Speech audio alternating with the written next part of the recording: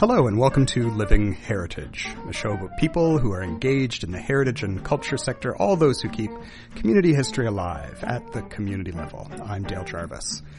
And today we have a very special guest, Mariana Escobar Suarez, a Mexican graduate student at Memorial University's Department of Folklore.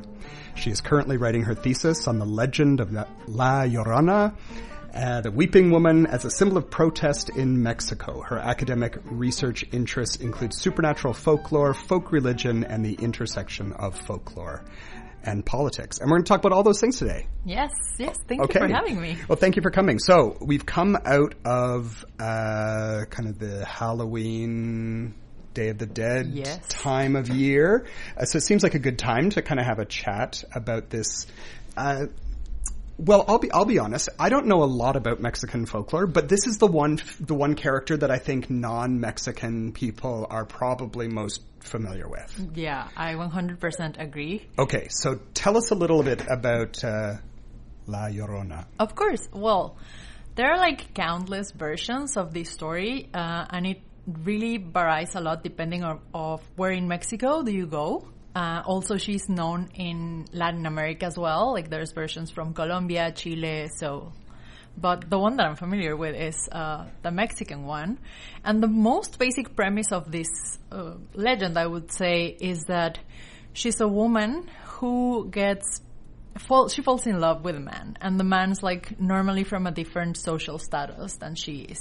So, like, they get together, they have a couple of kids, but then he leaves her.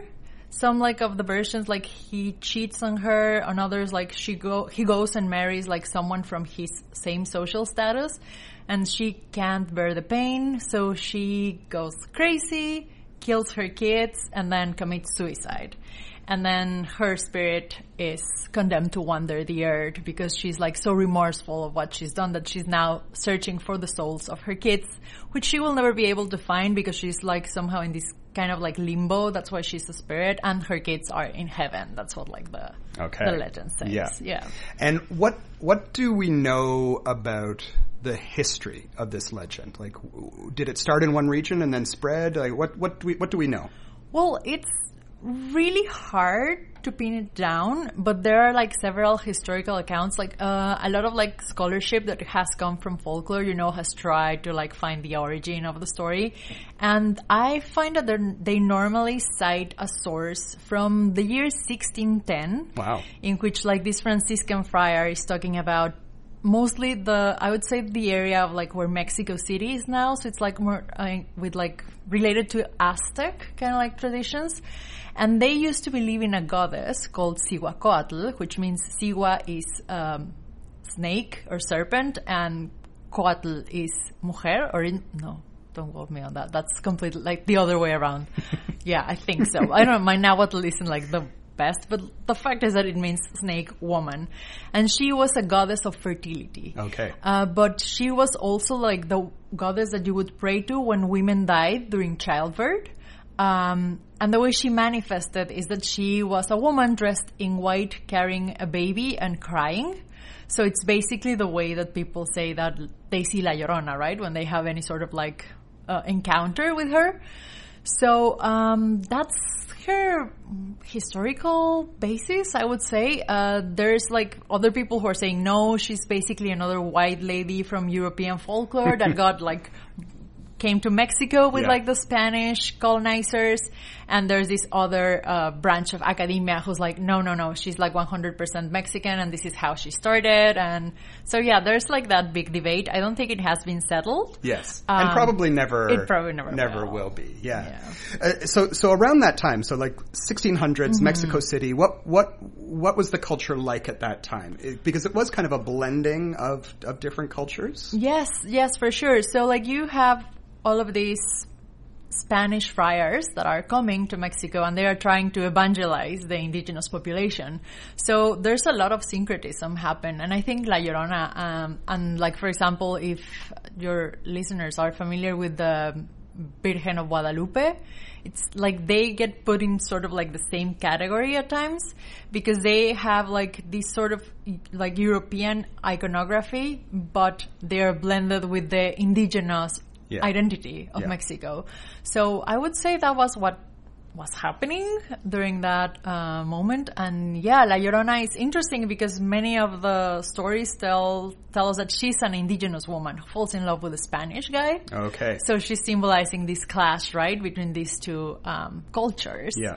So, I guess. And you're saying that it is a legend or a figure that's found kind of throughout the region. Mm-hmm. Are there regional differences? Do people have different stories that they tell about her? Yeah, 100%. Like, in many places, it is connected to a certain, feature of the landscape, right? So, I collected a version in which a guy told me that there's this huge, rock in his community, and that they say that La Llorona, that rock opens up and La Llorona comes out from there. Oh, okay, yeah. Yeah, and then if you go to the southern part of Mexico, in which it's more like a Mayan culture, it isn't really like Aztec.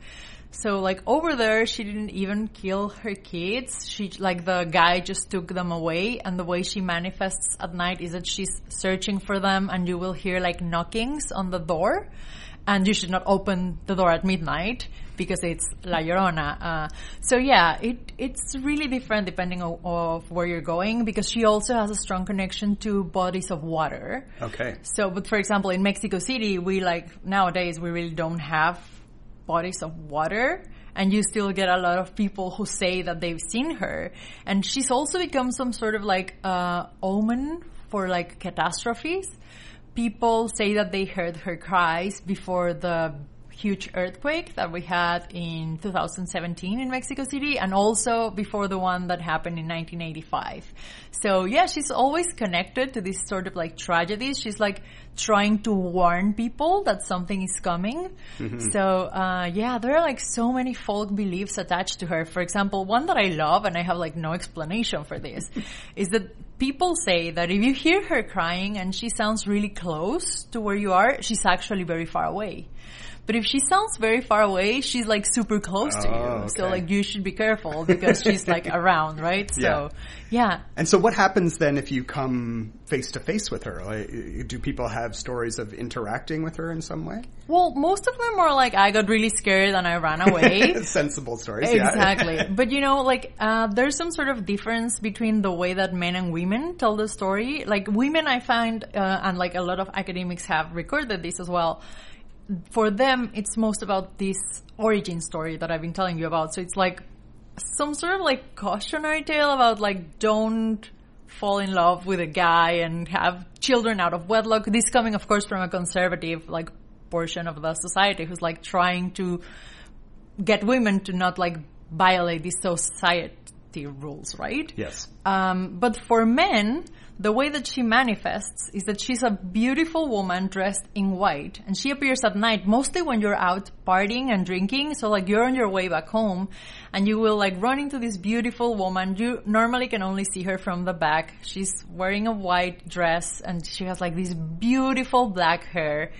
So men will follow her, or she will somehow invite them to follow her. And the minute that they are in a secluded spot alone, she turns around and her face either becomes a skull or a horse-like creature. Oh. Yeah. Okay. So it's very, very interesting. Yeah, I haven't heard that bit about the horse-like creature part before. Yeah. Yeah, so she, and the way you will hear most of these stories is oh, well, my uncle used to drink a lot, or he used to party a lot, he was a womanizer, but then he had this encounter with La Llorona and he said I'm never drinking again. Right. So yeah, it's that kind of story for men. But I think the most common personal experience narratives that you will find with La Llorona are people who say that hear her cries. It's not so much about seeing her, it's about hearing that auditory kind of interaction. Yeah, that's interesting. There is this creature in Irish folklore called the Banshee, mm-hmm. which is a washing woman who often is seen, near bodies of water, washing clothes sometimes, or a burial shroud in other stories. And she's known for her wailing, her incessant kind of weeping and wailing, and there are versions of those stories that say she's largely attached to certain families, but that if you hear that wailing, it is a premonition, a token that something is going to happen, that someone will die in that particular family. Yeah. So it's just interesting how these things kind of cross cultures and appear in different ways. How well known is she in Mexico? I would say, like, I am not one to generalize, but I think that if you ever meet someone from Mexico and ask them about La Llorona, they are going to know what you're talking about. Like, I never heard this story from my parents, but I heard it in school. Like, all of my friends knew about her, and my uncles did. So, like, you have, like, plenty of ways of, like, running into La Llorona somehow. Yeah. And so then has she made the crossover then into pop culture? Like, do you see her represented in modern media in some way? Well, in Mexican media, I don't think I have lately, at least. I remember there used to be these children's books that I had when I was a kid, and there was one about La Llorona. But like lately in 2018, I want to say there was this film that came out, The Curse of La Llorona. I don't know if you saw that. Mm-hmm. I didn't see it, but I knew that it came out. Yeah, well, you're shaking your head. It's not accurate, or I don't know. No, like to me, honestly, it reads like a generic ghost story. The origin story is like very disconnected to what's happening, and also like it depends on how you want to read the story. But like this is happening in a Mexican American community, which is a huge part, like it's a huge thing for La Llorona as well. Like Mexican Americans have brought those stories for her, and there are like plenty of stories of La Llorona that have to do with the anxiety of like the border crossing between Mexico and the States. Like people say that they see her wandering through the river that separates Mexico and the United States. But in here, I found it funny that the character that kind of like defeats La Llorona is the only one who's like not from a Mexican background. She's like the only American in the film. Like the film has like a very diverse cast, but it's the American leading lady who... That seems very American. Exactly. Yeah, I don't know. There was just something about it, but yeah. Yeah. So what was your introduction then? You had heard relatives talk about it. You had these books as kids. Was she an impact on you wanting to kind of study this kind of supernatural stuff? Yeah, I guess she's always been around, so that was kind of it. I guess at first, you know how sometimes we feel like I don't want to research what's like super popular, but I started noticing that in Mexico, we have a lot of stories about her, but there isn't much academic research being done about her. It's mostly like collecting these stories, but not like analyzing them from like an academic perspective. Yeah. So that's part of what drew me to it, but also just like remembering these stories that my uncle would tell me. He was like, like last night I heard La Llorona, and I was like, what do you mean, where? And he lives like in a rural part of Mexico. He lives close to a river, so he would say like, no, she was out last night walking next to the river, and like all the dogs were barking, and so it was La Llorona. And just like remembering those stories made me like want to like know more about her. So interesting. So when you decided to do this research for your MA research, where did you start? Because you've narrowed it down a bit because you're looking at how the story relates to political activism and theater. How did you narrow down your research proposal that way? Yeah. Well, I actually came across into a newspaper article in which I saw all of these women who were dressed up as La Llorona, and they were protesting violence in Mexico City. And I was like, well, she's a woman who murdered her kids. Like, why would you use her to protest violence? To me, like, it didn't make sense. So that attracted me to the idea of like talking to these women and maybe like getting an idea of what La Llorona is for them now. Like, has she transformed over the years? Because like she's proven to be such a flexible legend that I think that's why she has like persisted for such a long time. And like when I went and talked to them, I realized that they are giving her completely a new reading. They are thinking of her as a victim of her circumstances and not as a murderous mother. They're like, no, she represents, like, what's most important about her is that she represents this pain that women feel when they lose a child. Right. And unfortunately, there are many women in Mexico right now who have lost sons and daughters to violence. So they are, like, evoking that image, like that grief, and particularly they are using her to protest people who are missing. So there's no closure there. And it's just like La Llorona is condemned to wander the earth until she finds her kids, which might be never. Yeah. So like these women are creating that connection to them to her in that sense. So yeah. And so how do they structure their acts of protest? Is it a formal group, an informal group? How do they work?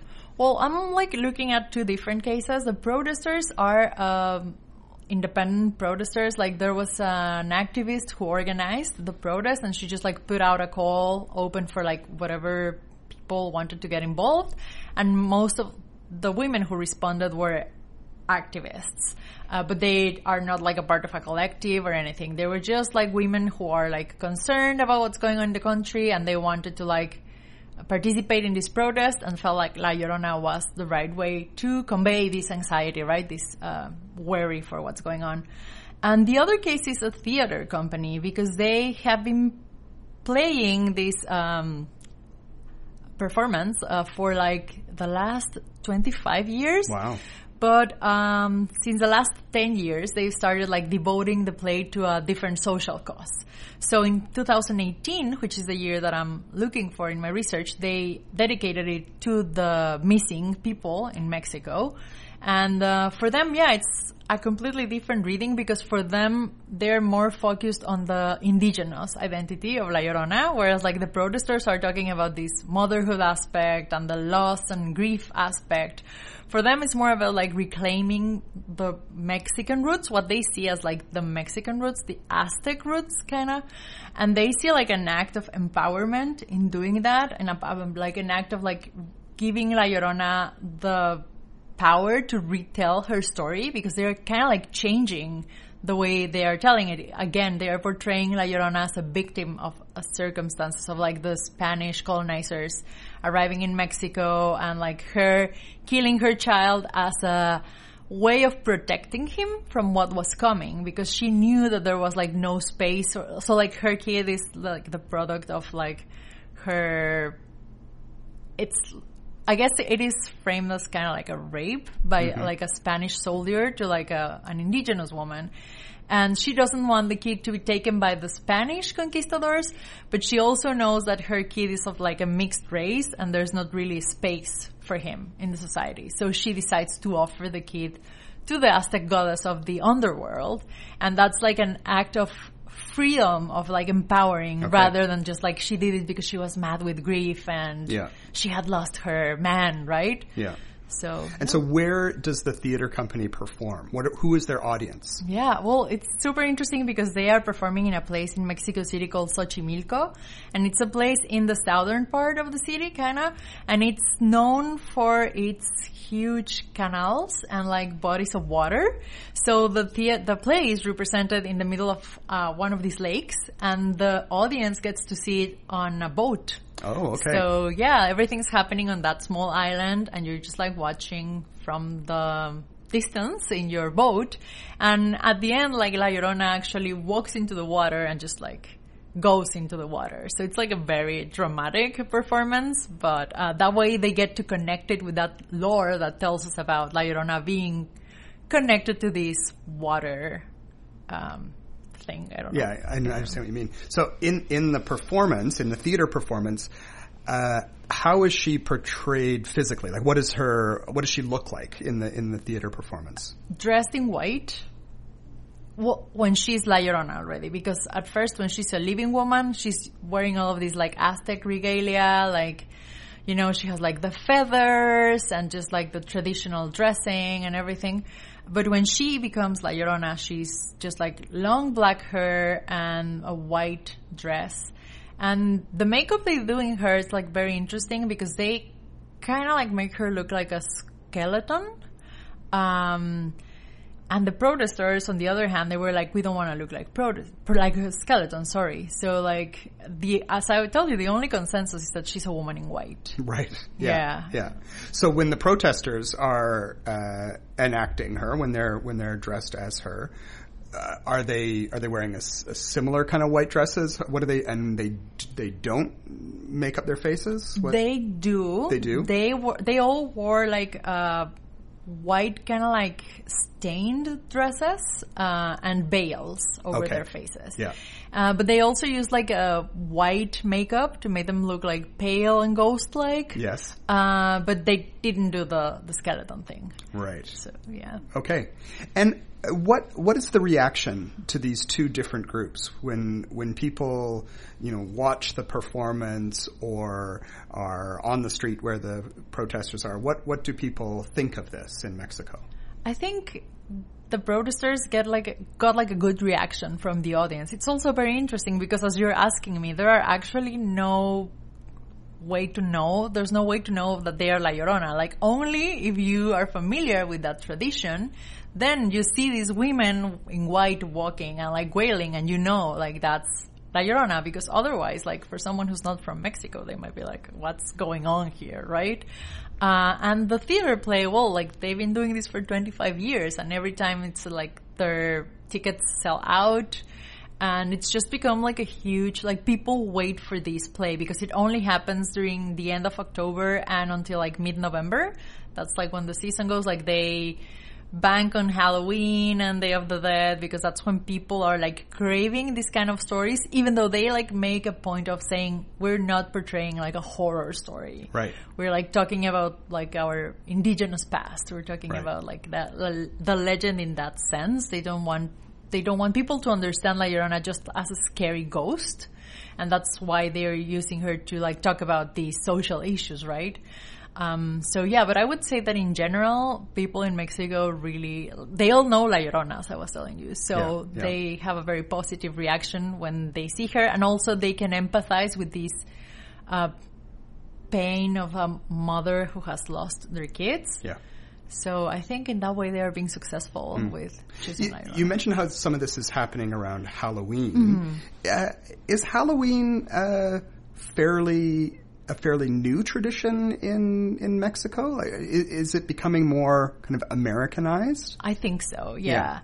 So, like, I remember when I was a child, like, I would never think about doing trick-or-treating or that sort of thing. But, like, in the last years, I've actually got some trick-or-treaters at my house, which was really surprising. It varies a lot. Like, one year you might get 5 kids, and then, like, no one shows up or something like that. And also, like, it's funny because they don't say trick-or-treat when they go to your door. Like, they have made a Mexican version of what they say. And I guess what it would translate into, do you want to give me a skull? Me da mi calaverita? Like, and some kids are doing it on November 1st. Yeah. Because in, like, the Mexican tradition, in November 1st is the night when the souls of the children come back. And November 2nd is the day for the adults, right? Okay. So, it's becoming, again, like a syncretic thing. Yeah. But we're 100% influenced by what we get from the media, and being so close to the United States. Yeah. It is very common. Like, now we have like shops full of Halloween props and decorations. And like, there's people who like use all of them to just make their houses look Halloweeny. So yeah.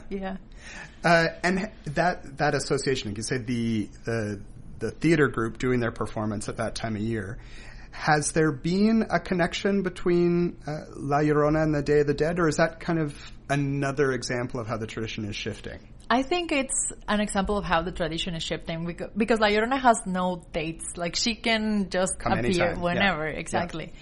But there's just something about that date. And for example, like, so the leading actress that I was talking to, she has this really great experience, I would say, with La Llorona, in which because she's been playing her for the last 10 years. So she has developed some sort of like really intimate connection to the character.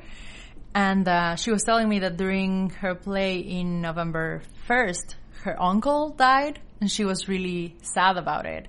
And she says that while she was performing, she found herself talking to La Llorona and like saying, why would you do this to me? Like, I'm here for you. I talk to you. I sing to you in this play.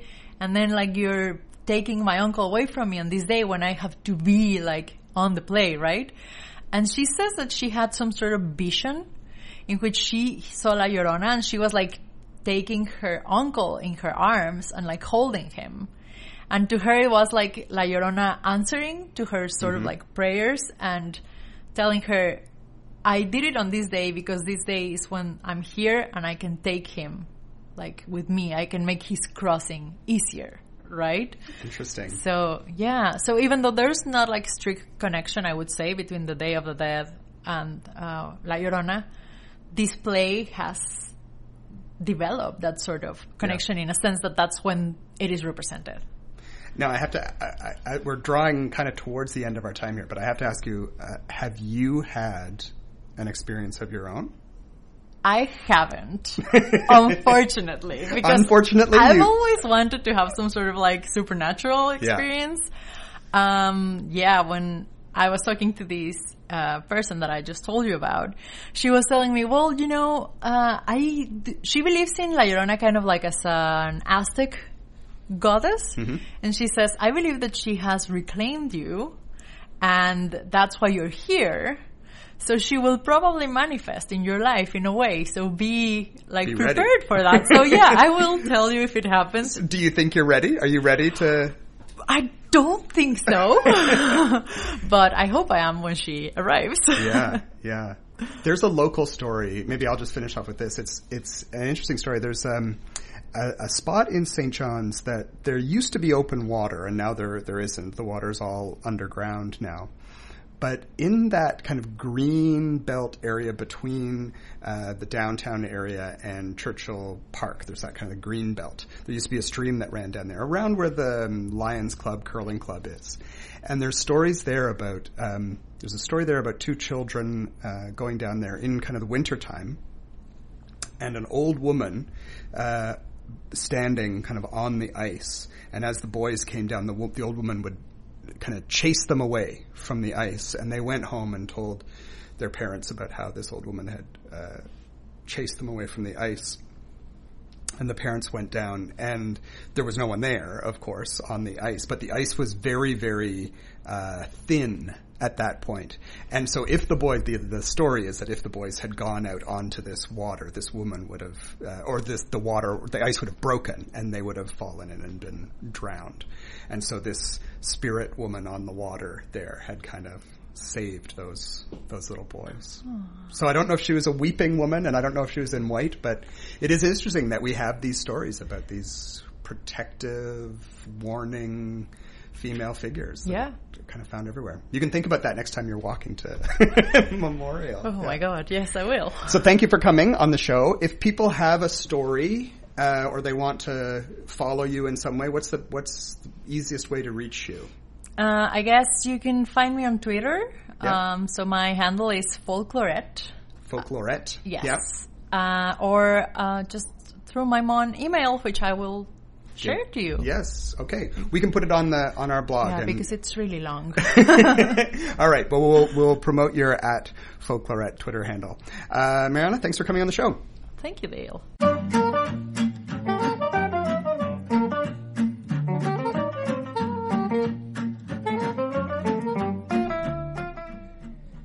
You've been listening to the Living Heritage Podcast, a co-production of Heritage NL and CHMR Radio at Memorial University. You can find previous episodes on iTunes or wherever you download podcasts. We're on Twitter @HFNLCA. Do you have a question or a suggestion about an aspect of culture and heritage you want us to explore?